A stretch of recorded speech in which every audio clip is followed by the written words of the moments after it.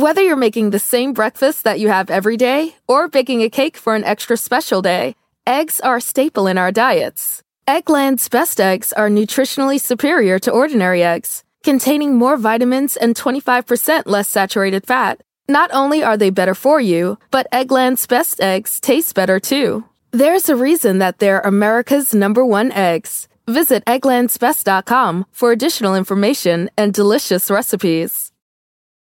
On this episode of Plant Killers, we'll explore one nation's most notorious fruit and vegetable killer, bad dirt. What makes bad dirt so bad? The answer? The ingredients. But fear not, true crime enthusiasts. This story has a happy ending. New Miracle-Gro organic raised bed and garden soil. It's made with quality organic ingredients from upcycled green waste like compost and aged bark. Unlike the other guys who can't say the same. Looks like bad dirt's murdering days are over, thanks to Miracle-Gro. Join us next time on Plant Killers.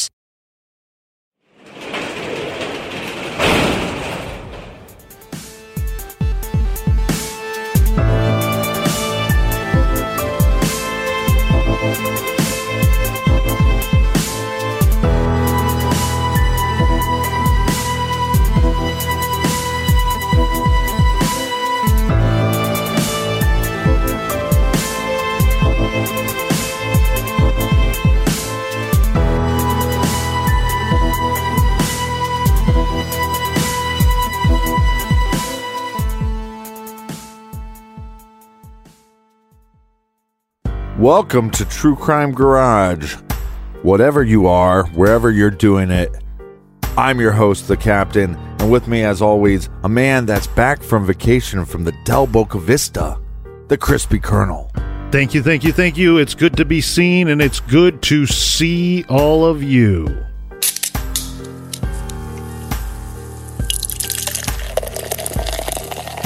This week, we are very proud to be featuring Midnight Rider Robust Porter by our good friends at the Piedmont Brewery and Kitchen in beautiful Macon, Georgia.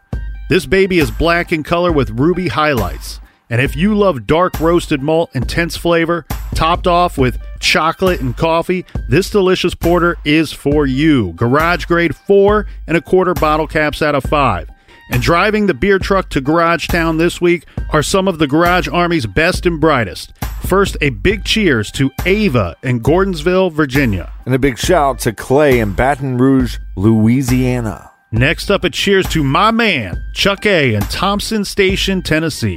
And a big shout out to Daryl and Ramona in Houston, Texas. Next, here's a cheers to Gen Z in San Diego. Stay classy. And last but certainly not least, we have Matt, Angela, Danielle, Sam, and Cappy in Melbourne, Australia.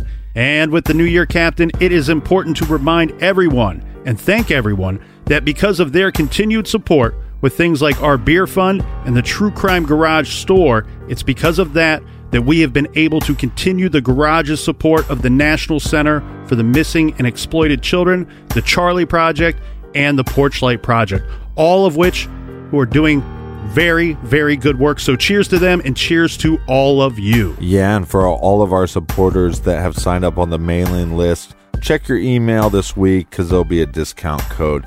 And if you would like to sign up on the mailing list, go to truecrimegarage.com. And that is enough of the business. All right, everybody, gather around, grab a chair, grab a beer. Let's talk some true crime.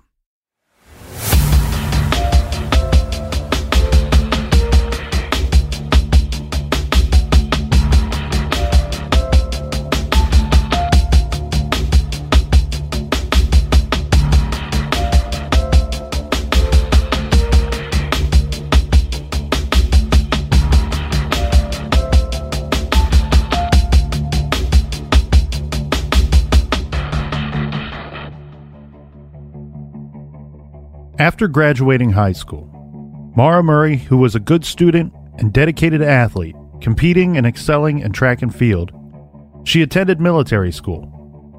Reports are conflicting as to why she left, but whatever the case, she left and enrolled in University of Massachusetts Amherst. On February 9th, 2004, for reasons that are unknown, Mara Murray, who at the time was 21 years of age, left school and drove north towards New Hampshire. Sometime between 7 and 7:30 p.m., She was involved in a single-car accident on Route 112 in Haverhill. Her father, Fred, believes that the car stalled when she was going around a turn and went into a snowbank. Mara knew this area fairly well and had been there several times before. She even called a place that her family had stayed at before, possibly to reserve a night or two for her to stay. However, no such arrangements were made. From what we have been told, her family and schoolmates do not know why she was driving there that evening. She was supposed to be at school, and her car was in no shape to be driving that distance. A bus driver who lived across the street from the accident, according to his statement, he spotted her car on the side of the road and offered assistance. Mara told him that she was fine and that she had already called for roadside assistance and they were en route. The bus driver called the police, but by the time authorities arrived, Mara had vanished. Some believe that she was walking or running east on the road. Mara vanished sometime after the accident and has not been seen since. Her father believes she may have met with foul play. Fred noted that she was in the middle of nowhere with no place to go due to her damaged car. He believes that she accepted a ride from a stranger who then killed her. Some believe she vanished voluntarily and does not want to be found. Another theory is that Mara wandered off into the woods and died of exposure. These are just three of many theories in this case. We featured Mara's case several times on both True Crime Garage and Off the Record. The strange missing persons case of Mara Murray is one of the more popular mysteries of the last 20 years, and unfortunately, Mara's case remains unsolved.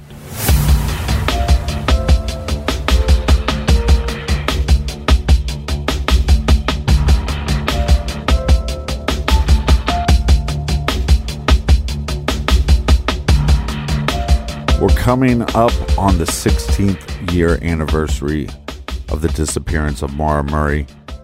True Crime Garage was able to sit down and talk with Julie Murray, Mara's sister. This interview is a long time in the making, and so we're glad to finally be able to do that and present it to everybody. And hopefully we're able to create a better understanding of who Mara was as a person, maybe clear up some misunderstandings or misreporting on some of the events of her disappearance.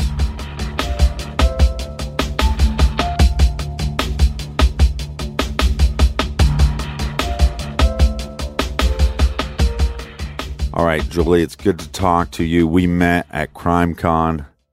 You were very excited to meet me, as I was very excited to meet you as well. Very intimidated by you because I haven't been doing my CrossFit, and I don't think you take a day off. Well, I was, thanks for having me on, and I was a little intimidated by the line to meet you wrapped around the corner. But I was very glad that I got a chance to meet you. And, you don't need to do CrossFit every day. We talked about it. You'll get back on the wagon. Yeah, I think the line was to meet Nick. My line was a lot smaller. So your sister went missing and has really become an internet sensation almost. Do you remember the first time or who told you that your sister was missing? Yeah, I was at Fort Bragg, North Carolina, in the Army. I think I had just pinned on first lieutenant. I might have been a second lieutenant. We were actually getting ready to deploy to Iraq, and I think the call came in from Kathleen, my older sister, initially. And it was basically frantic, like, have you heard from Mara? And I told her, no, I hadn't. What's going on? And she said, she's missing. Her car was found somewhere in New Hampshire. It was kind of very frantic and vague, the first phone call. And then later on, I remember talking to my dad, and he was asking the same set of questions. And of course, I had no idea where she was or what happened. So it was extremely stressful for me to be that far away and just sit by the phone and just wait for some answers. So that went on for the rest of that night, and I was calling everyone, and my mom was frantic. My whole family was frantic. And initially I said, Dad, okay, I've got to get leave through the Army so that I can come up and figure out what's going on. And he said, oh, hold up. I'm going to go up there and figure things out. Right. So that was the initial notification that I received. Was there communication between the family about why Mara was where she was at? No one had a clue. Right. No one had a clue. So that was the big thing. And that was kind of what caused us, well, obviously that she was missing. We knew that it was her car. But we kept asking, well, why is she there? And it was this big mystery from the minute that I got the phone call. Like, it was a Monday night. It was during the school year. There was no reason for her that I knew at the time to be up there. And like you said, since the beginning, this case has had those two questions. One, why was she there? And then what happened? And I don't want to put words into anybody's mouth, but to me, it seems like a lot of these theories of why she would be up there have either gone nowhere or they just seem very far-fetched. Like you have to leap from A to T to get there. Right. That's exactly right. And I think that's part of the intrigue of the case, is that we know so little. We don't know her motive for going up there in the first place. And then there's such little evidence thereafter, once we know that she did go missing, that just can boggle the mind. And it's boggled my mind for going on 16 years now. You guys grew up playing sports together, but besides running track, what sports did you guys actually play together? We played every single sport there is. We played softball, we played soccer, we played basketball, we made up sports, we played handball, we played, we used to watch America Gladiator. Oh, I don't yeah. know if you remember that show. Oh, yeah. Yeah, it was a pretty cool show. It was kind of like the early 2000s version of American Ninja Warrior. Yeah. For those that don't know. And I love that show. And so we would like try to recreate the feat of strength or an obstacle from that show and just battle each other. Did you guys ever try to build one of those tennis ball shooters? Remember the tennis ball shooter they had? Oh yeah, those are so cool. No, but we didn't try to build one, but we did go to the batting cages quite often, actually, with my dad, and we always had fun. We would practice together, we would play together. We were usually on the same teams, like growing up in high school. And because the age difference is what? Yeah, so it was 2.5 years. Yeah, so not that far. Yeah, so pretty competitive with each other. Who was better? Well, it depends on what we were doing. Mara was a better runner, for sure. I like to think I was a better soccer player. A cool little story about Mara with basketball is she was so good at free throw shooting. There was basically a qualification for the state where you shoot 10 and the best out of 10 moves forward, and it was kind of a big deal in Massachusetts. And she made it all the way to the state finals, where she got to shoot free throws at halftime of the Celtics game. That's awesome. Yeah, pretty awesome. And so you were pretty jealous of that. I was really jealous. I was her ball girl. I was thankful that I was able to go out on the court for the before the Celtics even came out for the warm up. They had the kids come in really early, and I was her rebounder.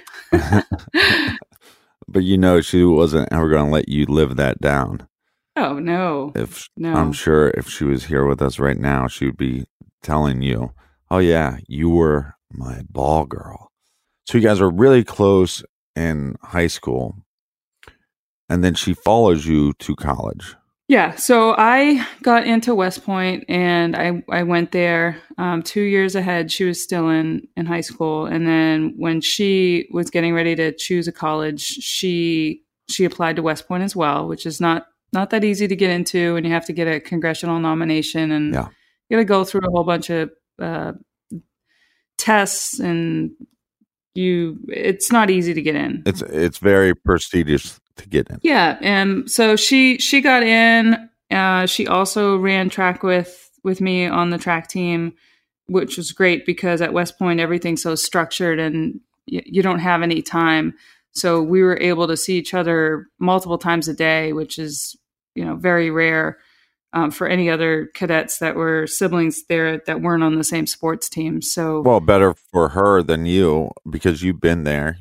I know, But yeah, you were paving your own path, but then your little sister gets there. yeah, and it was so cool. It was so cool to talk about her when she was still in high school to my teammates at West Point, and then I would always tell them, I hope she comes. She's an awesome runner. You guys would love her. And then when she was finally there, it was really cool. But yeah, so then your father, which ever since I started looking into your sister's disappearance, there's a bunch of different, I don't know, assumptions about your dad, right? But some people think it's strange that he pushed you guys so hard, or that's their words. But as a kid that played a lot of sports, there's been so many times where I've been reading about your father and I just think, why couldn't Fred be my dad? Because to me, that just seems to an athlete or somebody that is competitive to have a parent be that invested in you. Is that a correct term or the correct way to look at your dad? Absolutely. And anyone that says that my dad pushed us or pushed us too hard does not know my dad, because my dad did not push us. It was us. We pushed ourselves. Right.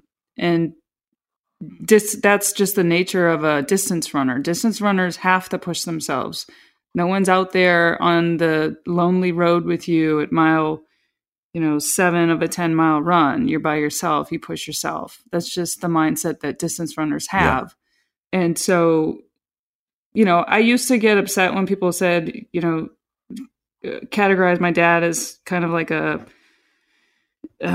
just mean, authoritarian, just guy that was pushing us to the brink. That is so inaccurate.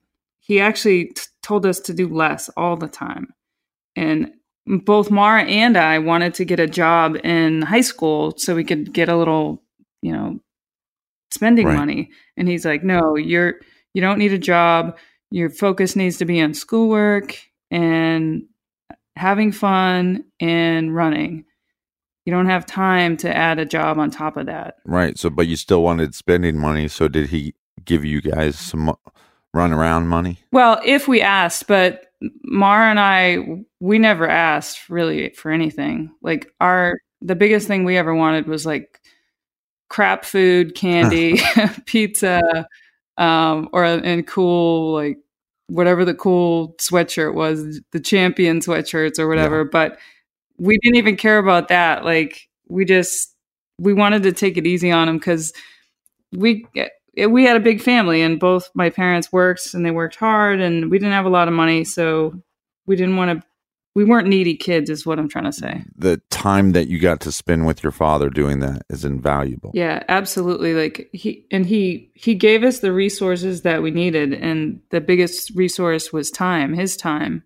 Yeah. And we spent hours and hours and hours on the basketball court trying to perfect our free throw, for instance. And clearly Mara did that by making it all the way to the garden. Or perfecting we used to fast pitch softball. We would spend hours doing that, and we loved it. It's also free. It's free for a family that maybe doesn't have a lot of money. Exactly. So your dad had to be super proud of not just one of his girls, but two of his girls going to West Point. And so when she started at West Point, what do you think her energy was like? Well, she knew what to expect going in because I made sure she knew. And a lot of what you do as we call it a plebe, the first year cadet, is just rote memorization. And you've got to memorize all these different things. And then you have to recite them. So I'm like, hey, Mara, here's my old plebe handbook. Start memorizing these things. It'll make your life easier. Right. She did that. And so she excelled. I just don't think her heart was ever really in it once she got there. Well, that's hard for people to explain, though, too, is you can go to a college that you looked into and visited, and you did all these things, and then all of a sudden you get there and you just don't feel like you're fitting in. Do you think she had any of that, or was it just she was fitting in or could have fit in, but she just didn't want to? Or yeah, I think it's the latter. I think she could have. She did fit in. The schoolwork was no problem for her. Obviously, the running, she was doing great. She was I think maybe the one or two top recruits coming in as a freshman. As a sophomore, she was beating me, and beating the juniors and seniors on the team. She was doing well. It's the military stuff that I don't think she enjoyed, right, or definitely didn't enjoy as much as I did. She was much more of a free spirit. I'm more structured, and so I like my routine and my everything in order. And she was a little bit less of that militant type. Yeah, clean room, messy room. You seem like the clean room. She seemed like the messy room type, and so she was a mess. I know that has been talked about a lot on the internet.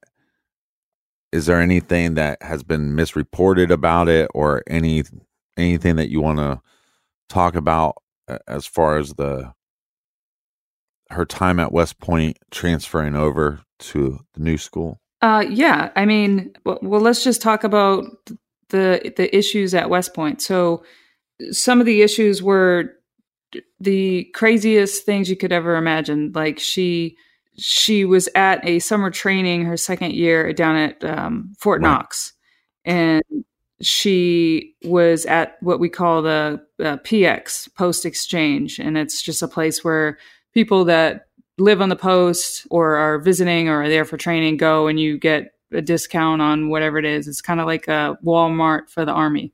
Right. And so she's in there, and she walks out, and the military police person stops her and says, "What's in your pocket?" or something. And she had, I think it was $4 or $5 worth of lip gloss, maybe, just in her pocket at the Fort Knox PX. So Mara was not an idiot. I don't know for sure why it was in her pocket, if she just forgot. Essentially it was a problem because cadets can't lie, cheat, or steal, or tolerate those who do. That's our code. That's, what we have to vow to when we first enter. So anyway, she got caught for that. And then she had to go through what we call a honor hearing, cadet honor hearing. It's basically like a trial run by your peers, other cadets. And it was stressful for her. I was part of the trial as a character witness for her. And I remember going in to say, I think she just forgot, or she didn't mean it. If she was going to steal something, it would have been something more substantial than $4 lip gloss. Right. But on one hand, you can go, well, maybe that's why she didn't think it was so bad.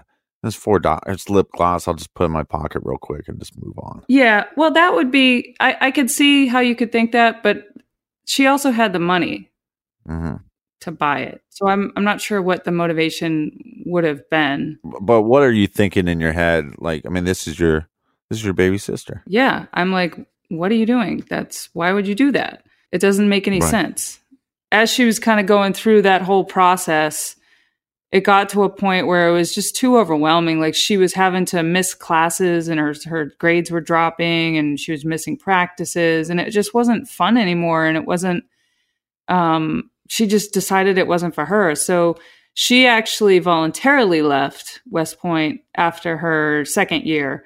And so after your second year at West Point, you have to sign or take an oath to serve in the military. So a lot of cadets leave after their second year because they decide at that point, hey, I don't think this military thing is me. I don't think I'm cut out for this. Right. And I think she realized that.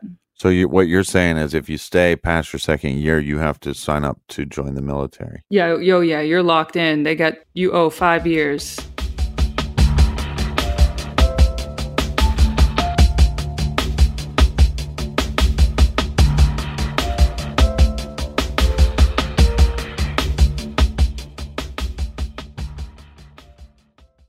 Do you want to set your child up for success? Of course you do. That's why you need to check out IXL Learning today. IXL Learning is an online learning program for kids covering math, language arts, science, and social studies. IXL is designed to help them really understand and master topics in a fun way. It's powered by advanced algorithms. IXL gives the right help to each kid no matter the age or personality. There's one site for all kids in your home pre-K to 12th grade. Kids could use it at home on their computer or on an app on your phone or a tablet. No more grading those worksheets. IXL grades everything for you. 1 in 4 students in the U.S. are learning with IXL. IXL is used in 95 of the top 100 school districts in the U.S. I love recommending IXL Learning. Kids can learn at home or on the go. And all my friends and family that are using it absolutely love it because it's so easy to set up and so easy to use. And even the kids that I've recommended it to their parents have told me, hey, Captain, thank you. I was having problems in math and my parents couldn't help me, but IXL could. Do you want to get your kids back on track or do you just want to get your kids ahead? Do so with IXL Learning. Make an impact on your child's learning. Get IXL now. And True Crime Garage listeners get an exclusive 20% off IXL membership when you sign up today at IXL.com/garage. Visit IXL.com/garage to get the most effective learning program out there at the best price. Check out IXL.com/garage today. The best part of spring cleaning takeaway is the post-clean clarity you get. It's kind of like when you find out that you've been paying a fortune for wireless. When Mint Mobile has phone plans for $15 a month when you purchase a 3-month plan. It's time to switch to Mint Mobile. All plans come with high-speed data and unlimited talk and text delivered on the nation's largest 5G network. Use your own phone with any Mint Mobile plan and bring your phone number along with all of your existing contacts. Ditch overpriced wireless with Mint Mobile's limited time deal and get 3 months of premium wireless service for $15 a month. Save a lot of money with Mint Mobile. Get their great mobile wireless service delivered on the nation's largest 5G network. That's premium service at a great price. To get this new customer offer and your new 3-month unlimited wireless plan for just $15 a month, go to mintmobile.com/TCG. That's mintmobile.com/TCG. Cut your wireless bill to $15 a month at mintmobile.com/TCG. $45 upfront payment required, equivalent to $15 a month. New customers on first 3-month plan only. Speed slower above 40 gigabytes on unlimited plan. Additional taxes, fees, and restrictions apply. See Mint Mobile for details. Warmer, sunnier days are calling. Fuel up for them with Factor's no prep, no mess meals. Meet your wellness goals in time for summer thanks to the menu of chef-crafted meals with options like Calorie Smart, Protein Plus, and Keto. Factor's fresh, never frozen meals are dietitian approved and ready to eat in just 2 minutes. So no matter how busy you are, you'll always have time to enjoy nutritious, great tasting meals. With 35 different meals and more than 60 add-ons to choose from every week, you'll always have new flavors to explore. Crush your wellness goals this May with dietitian-approved meals and ingredients that you can trust. Make your day delicious, from breakfast to dessert. Stay fueled with easy, nutritious options.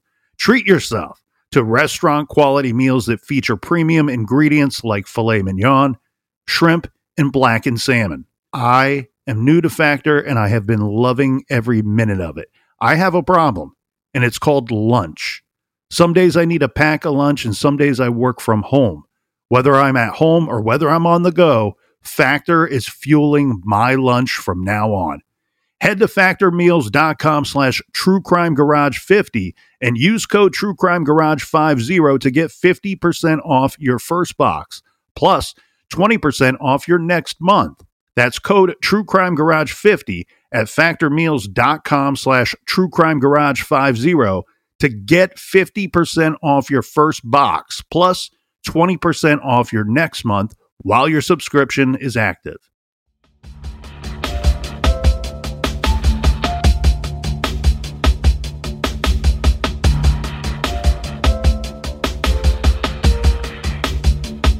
All right.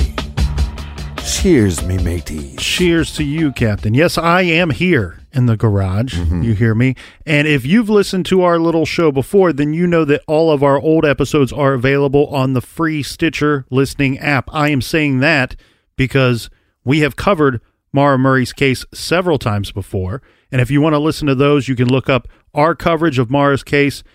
This is in episodes 28 and 29 from May of 2016, and also in episodes 152 and 153 from October of 2017. Now, where we left off, Captain, you are kind of getting into one of the biggest questions that takes place early on in this case. One of the things out there that people have speculated on many times over. Why would Maura leave West Point? Or was she kicked out? Did she get run out of there? Did she run out of there? What happened? And really, truly, this is what I love when we get the opportunity to speak to family members and to speak to people that are close to these cases. Usually you get a pretty simple answer to something that's been widely speculated. Right. And this is a very simple answer that makes a lot of sense. Okay? You're going to sign up. This is a hard and fast rule here. You're going to sign up for 5 years of military service? That sounds scary if your heart is not into it. And it sounds like Maura's heart was not into it. I did want to comment a quick thought that I had regarding the theft of the lip gloss. Right. I don't want to question her sister too much regarding her thoughts and opinions on it because she was at the trial. What I find interesting there is that she still has questions about it, but she was at these proceedings where we have an opportunity for Maura to defend herself or shine a light on why was this item stolen from the little store there. I almost wonder if this is some kind of, not necessarily a cry for help, but almost I'm not really digging this because of maybe the military portion of what this education involves. Mm-hmm. Maybe was this a way out that wasn't such a serious offense? You know, I'm not a bad person, but they have such strict rules. If I do something as small as this, maybe I am shoved out of here, or maybe it gives me an out. Yeah, or it could be just carelessness. I put something in my pocket, didn't realize it was there, walked out. Now I'm busted. Why did you steal this stuff? Well, I didn't steal the stuff. I just forgot it was there. And no matter how many times you tell somebody that and you go, well, here's the items back. I forgot it in my pocket. I have forgot stuff in my pocket before. I just never got caught. But when, you get to your car and you're like, oh crap. Why did I put that thing in my pocket? I don't know. I just did. So, well, and the store, the establishment, whatever it may be, can't very well just accept the idea of, oh, I put it in my pocket and forgot, because if they just accepted that reasoning, they would have to accept that 100 times a month, and everybody would be putting things in their pocket and just forgetting. So, yeah, it's one of those sticky situations, and I just wonder hearing Julie's thoughts on it, I almost expected to hear more of an understanding as to why it happened. Other than, because really what I'm left with there is either she intended to steal it, and then what was the reasoning behind that? Was it that she is just plain and simple a thief? Yeah, I think in the next little bit, she'll actually get to Mara's reasoning or explanation of what happened. Okay. Because my other thought is this just an excuse to get out? Is this just a minor offense that I could commit so that I can get out of something that I don't really want to do?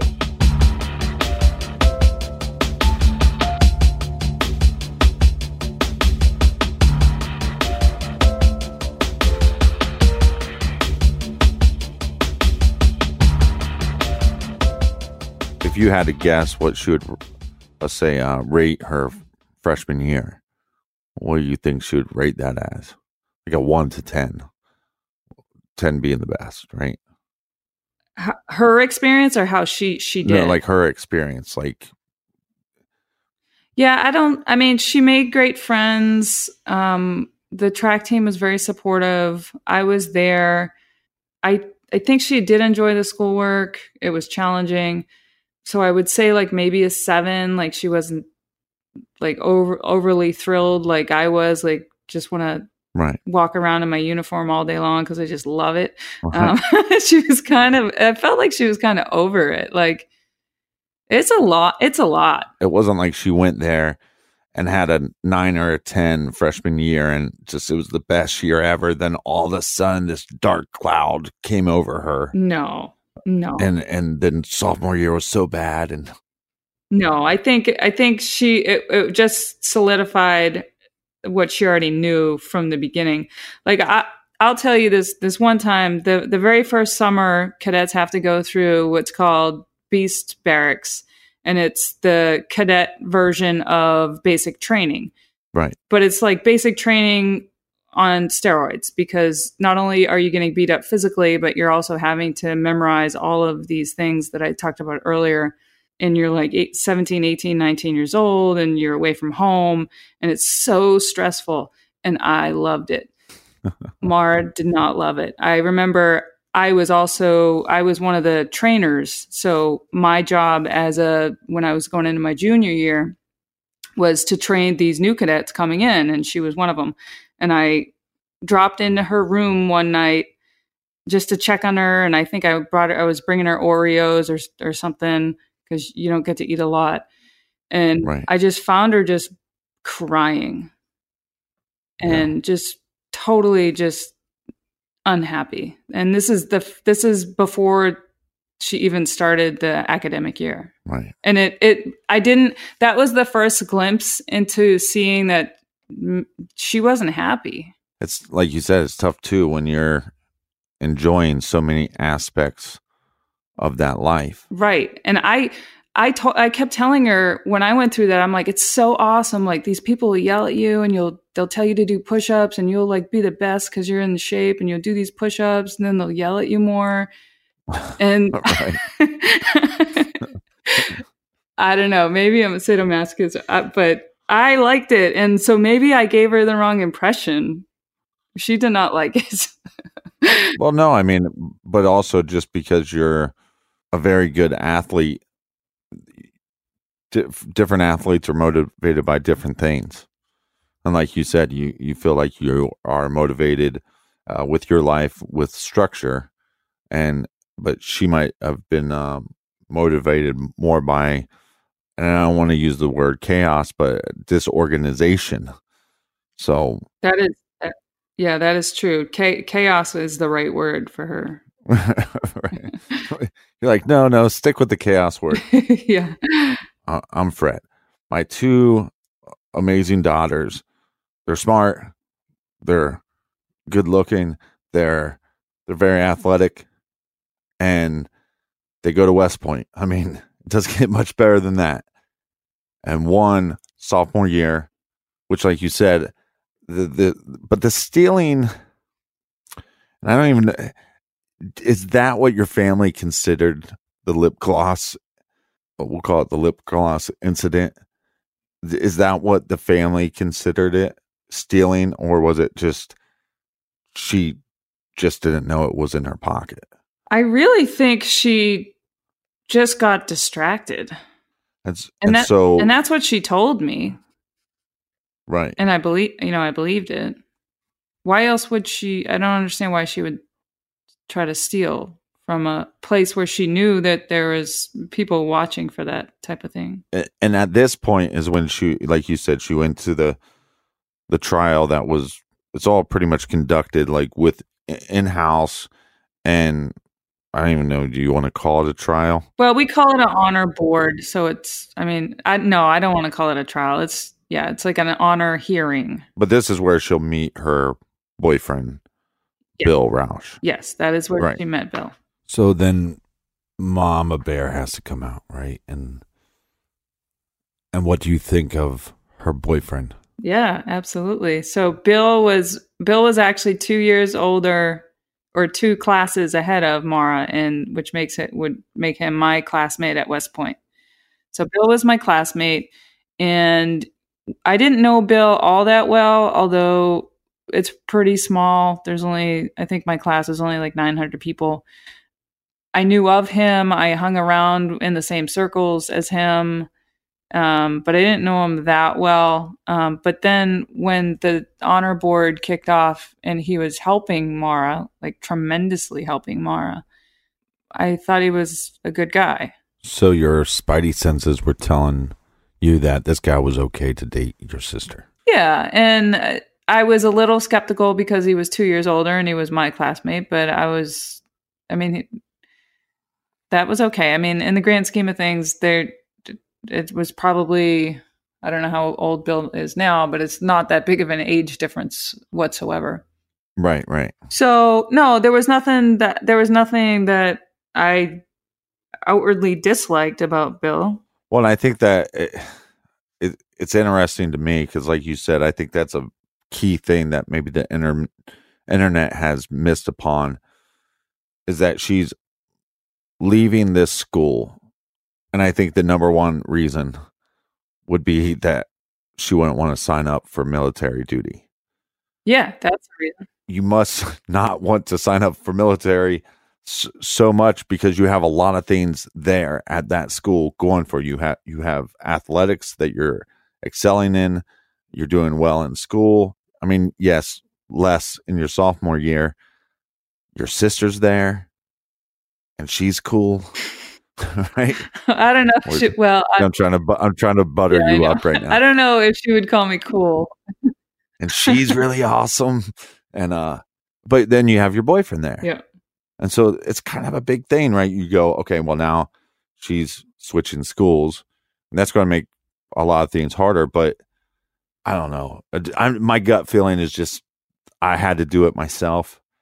And it was tough. It was a big deal to switch schools, but what a relief it was once I got to a school that I felt like I belonged. So now she starts the next year on time. Is that correct? Well, she attempted to transfer all her credits from her classes at West Point, but I think that put her behind a semester at UMass. So I think she went into UMass at half a semester behind where she would have been at West Point. The other thing I want to say about that is she switched basically universes. She went from West Point chemical engineering military career she got into the nursing program. Those are polar opposite things. Yeah, but a nursing program is very difficult and time consuming. Maybe the level of math and certain things like that aren't going to be as high, but it's a very time consuming major.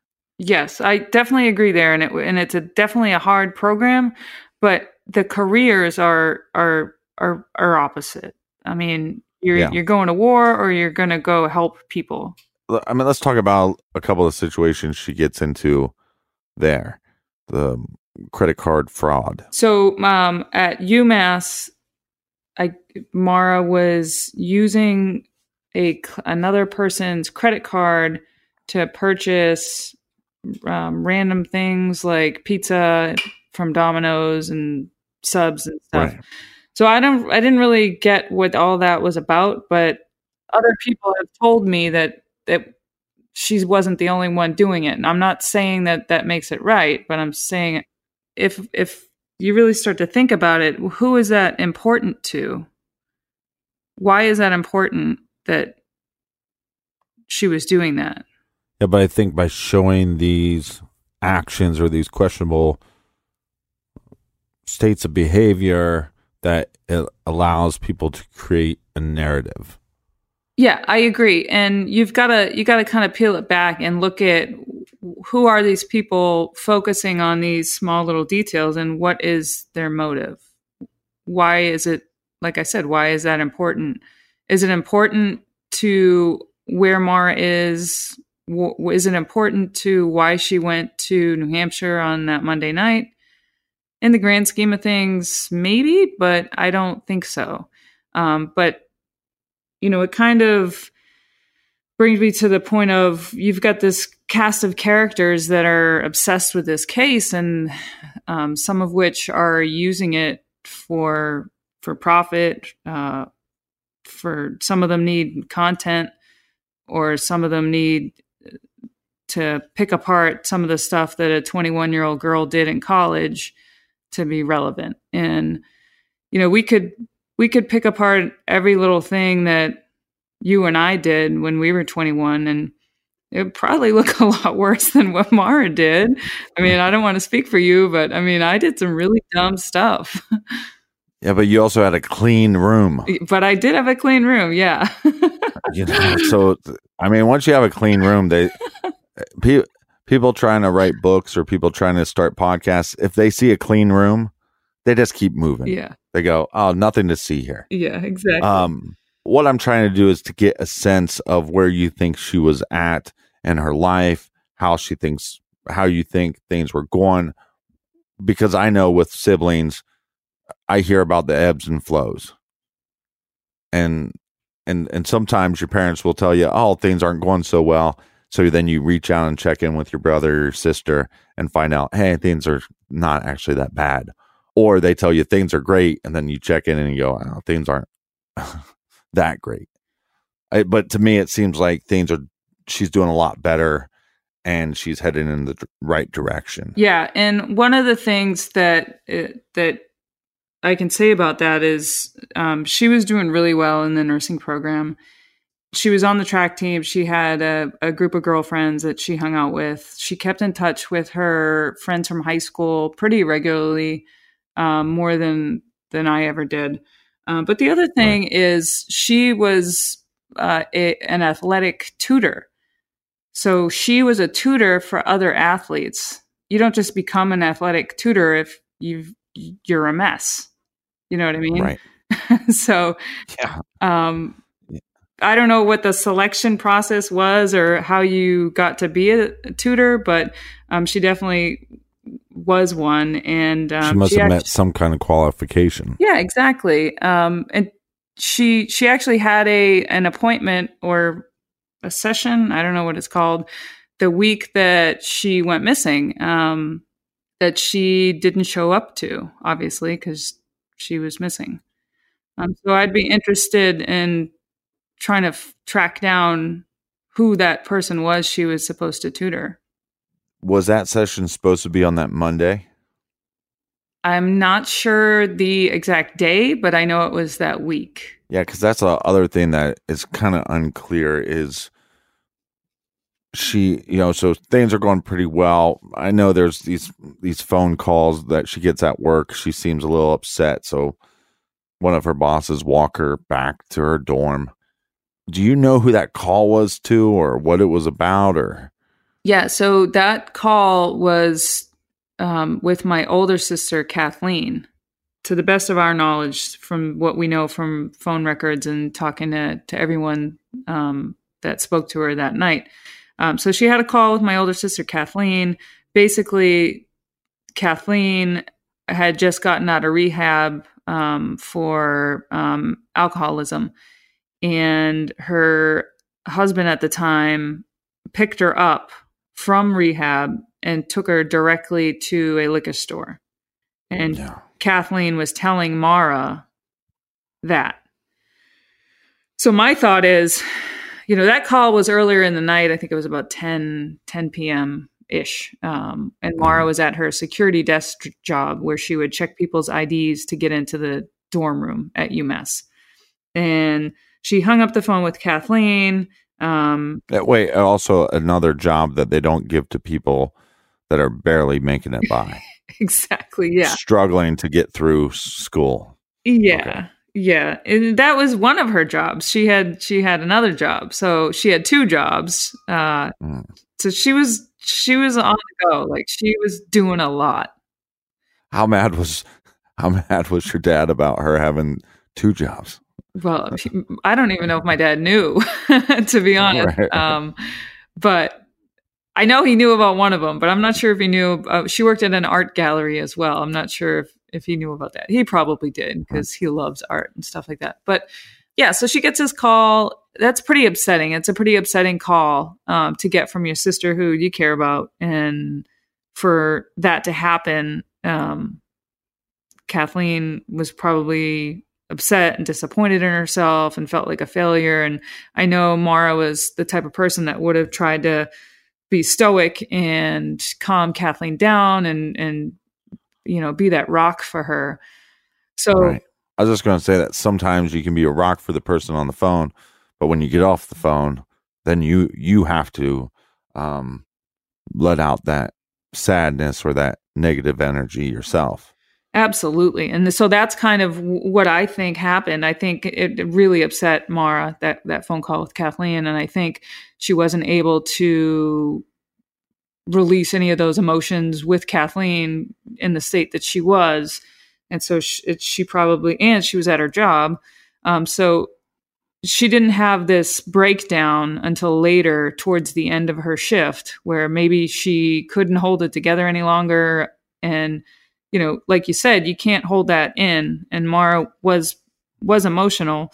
And so she just had this breakdown to the point where the student boss, I guess you'd call it, was notified and came to where Mara was sitting and basically escorted Mara back to her room.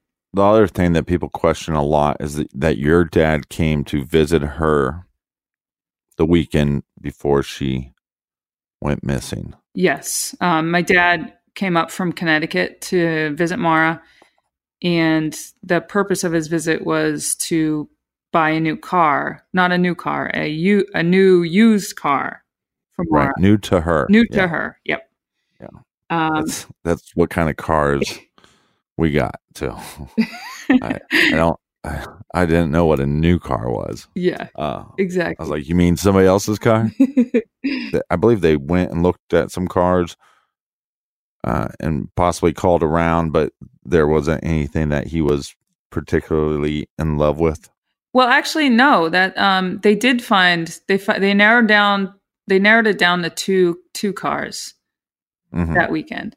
They went to several different locations. Mara's boyfriend Bill actually bought a car somewhere at one of the locations that they looked at himself, and so they went there and Bill Rausch bought a car. Yep.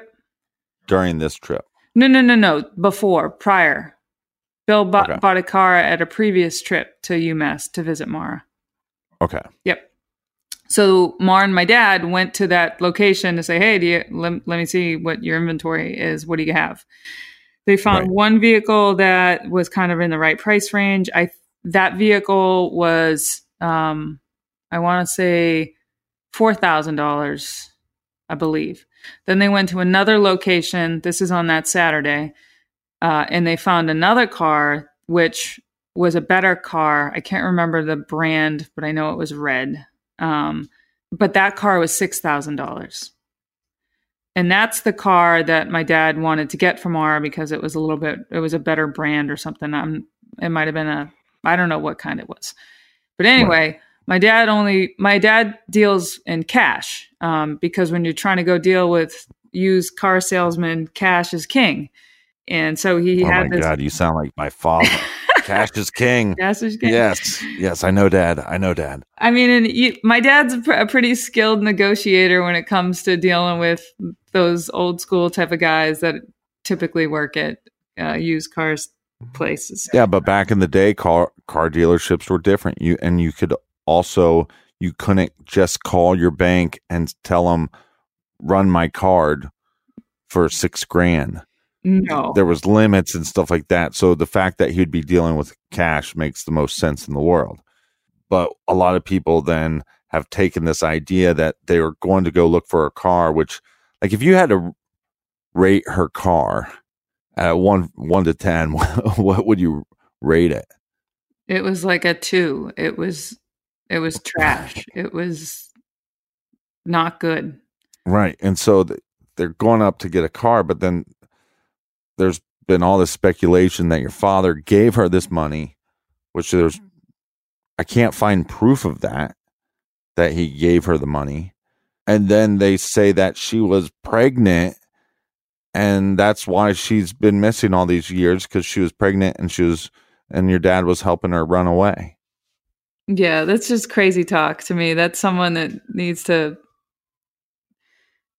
some content or needs to make this, sensationalize this. That is not what happened. And just as some background, like, my dad deals in cash, and not only with dealing with cars, he always has cash all the time. Right. And I guarantee you, when he was looking at those cars, I'm pretty sure he probably flashed his cash in front of whoever it was to try to get a better deal on the car.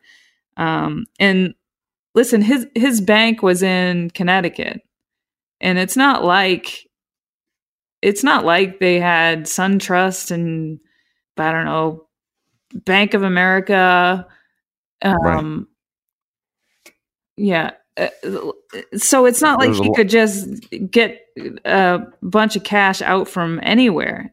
Back then, actually, I think his bank account might have been out of Eastern Mass, but whatever. It wasn't near UMass.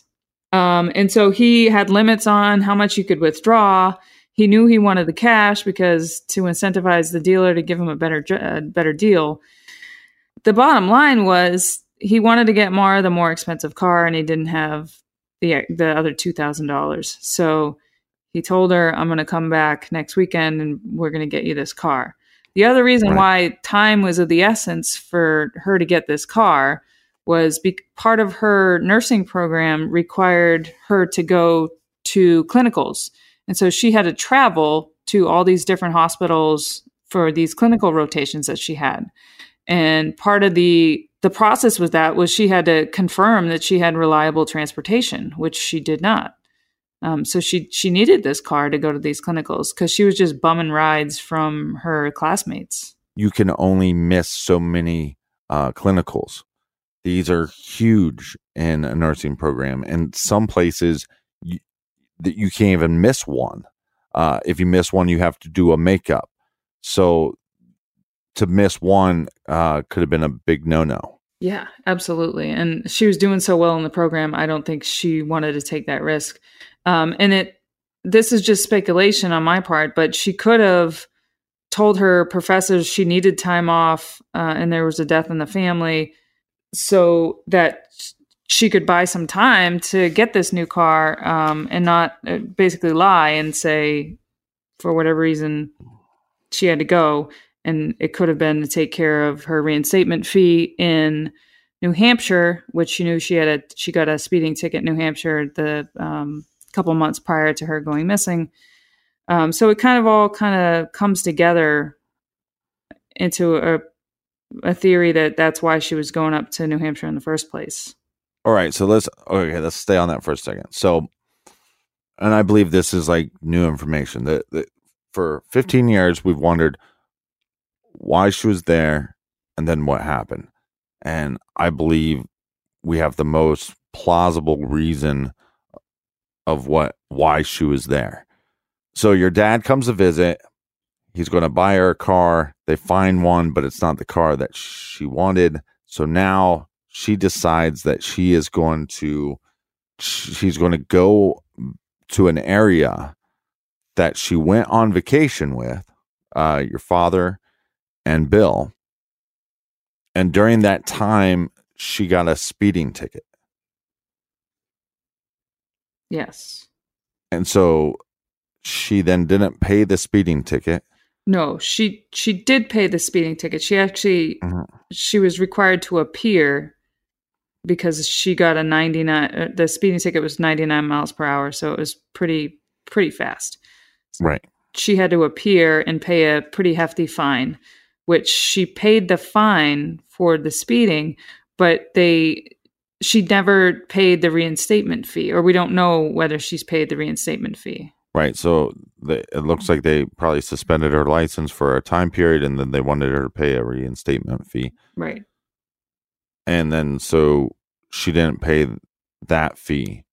So you believe that on that Monday, when she then tells her school and work and everybody, look, there's a family emergency and I got to take care of this and then I'll be back. So the thought is that she was going to drive up there Monday, either pay, then stay somewhere, and then go back to your father's house.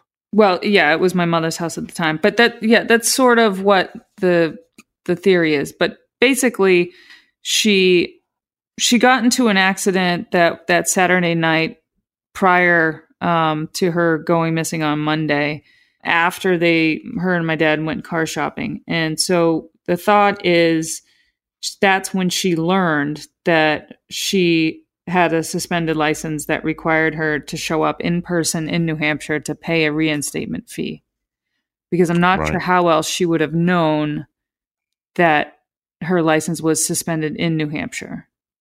So although her license wasn't suspended in Massachusetts, if the officer at the accident in Hadley on that Saturday would have run her license, he may have seen that and just said, hey, you have this issue. Yeah, and the accident on Saturday, she just ran off the road. Yeah, she just slid off the road. She just, ran off, went into she was at a T intersection and just went straight forward and hit the guardrail. So then she is driven back by the police officer to your father's hotel because he's visiting, trying to help his daughter get a car. Yeah, well, she jumped in the tow. The officer on the scene did not cite her for DUI. He let her go. She didn't get anything, and he allowed her to jump in the tow truck. And the tow truck took the car, my dad's Corolla, to wherever they take it, which happened to be right next to where my dad's hotel was. And so she jumped in and just went to the hotel. So, okay. So have you talked to your dad about this? Did he think she was intoxicated? Because you said she didn't get a DUI or a OMVI. Yeah. So, I mean, it's pure speculation. Who can say whether she was intoxicated or not? Right. Obviously not enough for the officer to think that she deserved to be arrested for it. Yeah. And I mean, we're talking about UMass. It's, I would say over half the student body is intoxicated on Saturday night. But that, I'm not, I think that doesn't mean they should be driving though. Yeah. Joy. Oh, absolutely. Yeah. I totally agree with you. And even if she was overtired, she shouldn't have been driving. Right. But yeah, I totally agree with you. But I think the police officer, like I said, if it was apparent she's been heavily drinking, he's not going to let her off like that. No. I don't buy that for 1 minute. So he lets her go back. How about you just jump in the tow truck and then go back to your dad's hotel? And another thing about the internet that, I mean, with this case, and I find this just absolutely appalling and disgusting, is some of the stuff that people then have speculated or assumed because Fred has a hotel and his daughter's going to stay in the hotel with him. How has that kind of speculation against your father. I just don't even want to say the words. I don't want to rehash what they're speculating, but I mean, how does that affect you? I mean, it's just sick. It really is, because number one, there was 2 beds in that room. Right. And it's really upsetting, because obviously whoever's spreading this doesn't know my dad. And to say those things about a father with a missing child is nothing other than sick. And there's got to be a motive behind why anyone would say that. And I think it's pretty clear what the motive is for whoever's saying that. So she ends up talking to your father. Your sister ends up talking to your father, talking to her boyfriend that night. Well, let me just clear the record on that. So when she got back to the hotel room in the tow truck, she couldn't get into his room. So she actually kind of dozed off on the couch in the lobby of that hotel. Right. So she didn't have a key to the room. And I don't know whether she didn't want to wake my dad, or there was maybe a lobby door that you had to have a key to the room to get in. I'm not sure the exact circumstances, but my dad didn't know that anything even happened until the next morning when he woke up.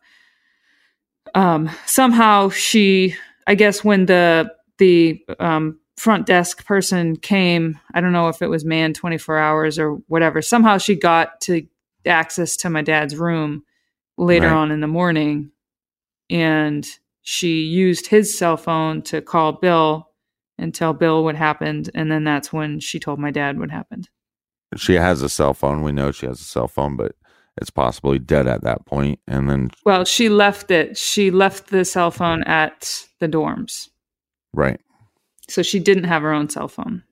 It was so nice back in the day when we could do that. Just leave your cell phone at home. You don't need it. Yeah, I think we'd all freak out. Right? Well, I mean, but here's another point that I think it's interesting for people to hear is there's tons of people that have investigated this case.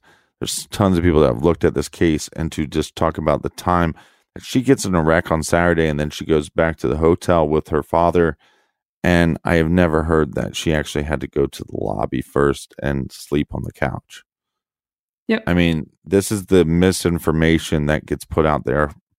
Not for every case, but for a lot of cases, there's little. And does that have anything to do with her going missing? Probably not, but it's just to show that not all details or things that people are reporting should everybody take as fact. I agree. And I think that my kind of rule of thumb with this is to figure out the motive behind why people are saying certain things. And it's been 16 years, and I've figured out there's a few loud voices surrounding this case, and their motives are pretty apparent. And so I don't really let that type of stuff really get to me and distract me from what my mission is and my motive, which is to find my sister. So you're telling me that she's not pregnant and your father's not paying for her to start a new life? Yes. I can't believe I have to say this. Yes, that's what I'm saying. The $4,000 was to buy her a car that actually ran with all cylinders firing. And I have to address it. I can't believe I do. But the rumor about the pregnancy issue is that her computer showed searches for pregnancy terms, maternity terms.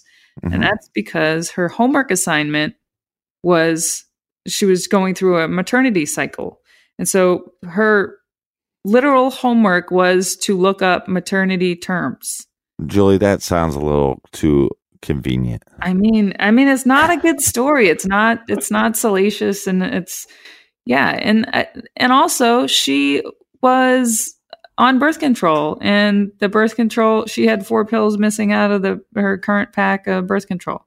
Right. That was one of the items found in her car. So, and the other thing too is there's been multiple accounts that after the first year of her going missing, your father's up there every weekend.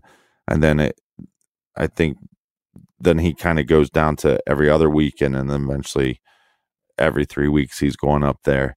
But that's hurtful. That is really hurtful for me to hear stuff like that, because I sat there and I watched my dad for 10 years.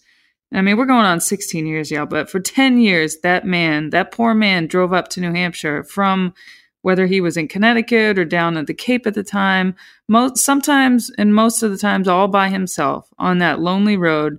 And I just can't imagine. I wish I could have been there on some of those trips with him. I just can't imagine what he's thinking for 4 hours in his car.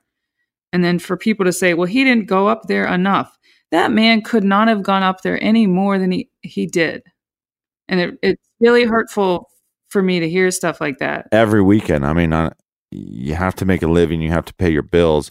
And then every weekend you're going. And that is not coming from, I did not hear that from anybody in your family. I heard that from volunteers, people that were helping him.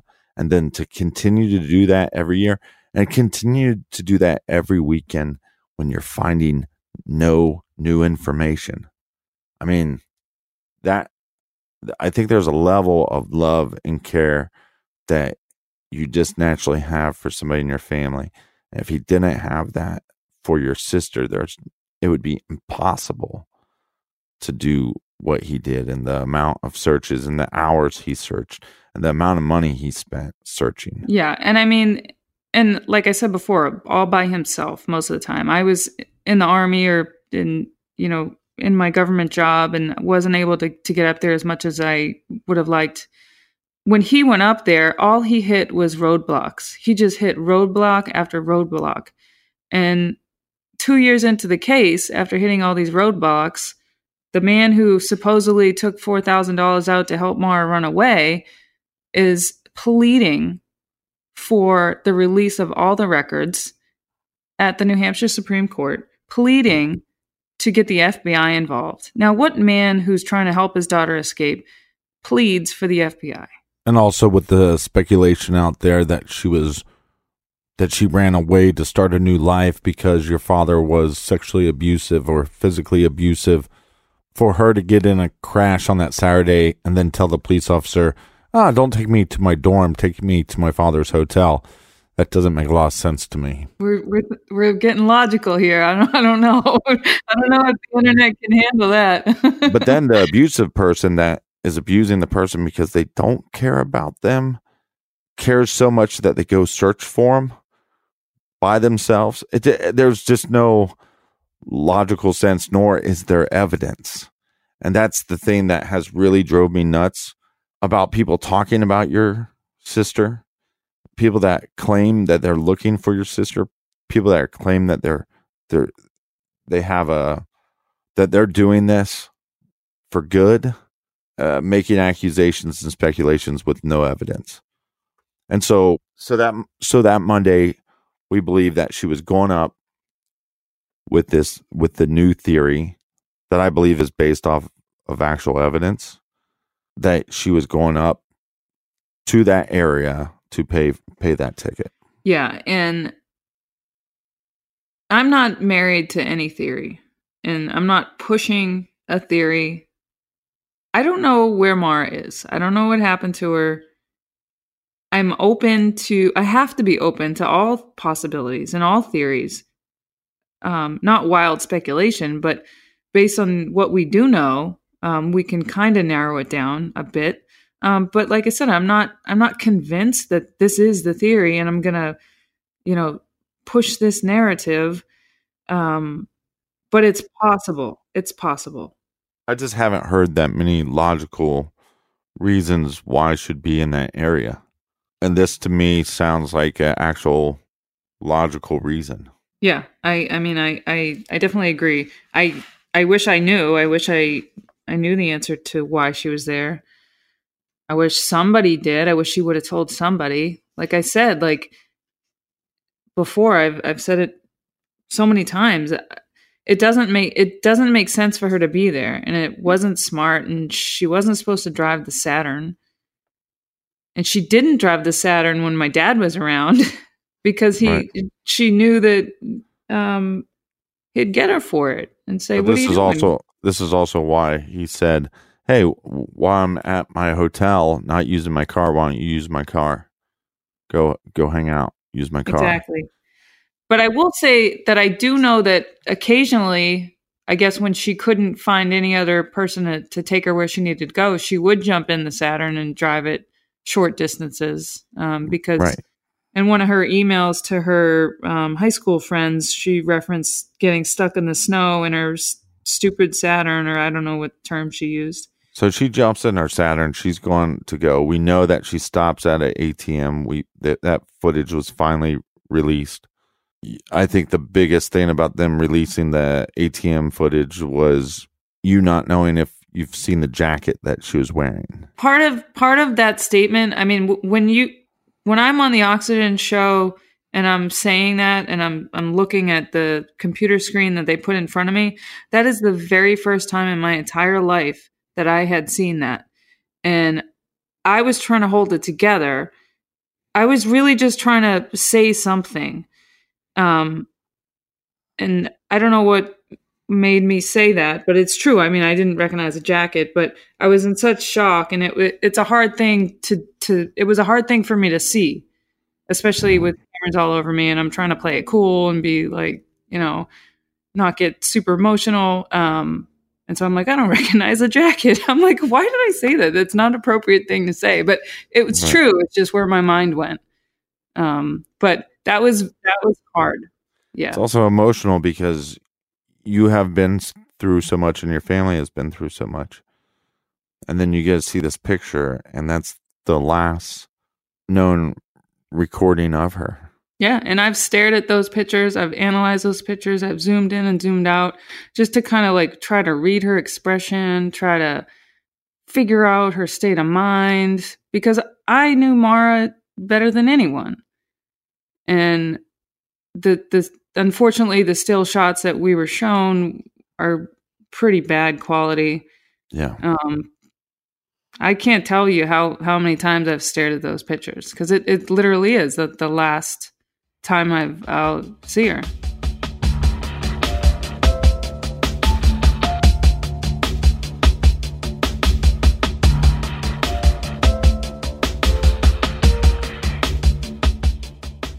Thank you to everybody for joining us here in the garage today. Join us back here again tomorrow for much more on this case. Until then, be good, be kind, and don't litter.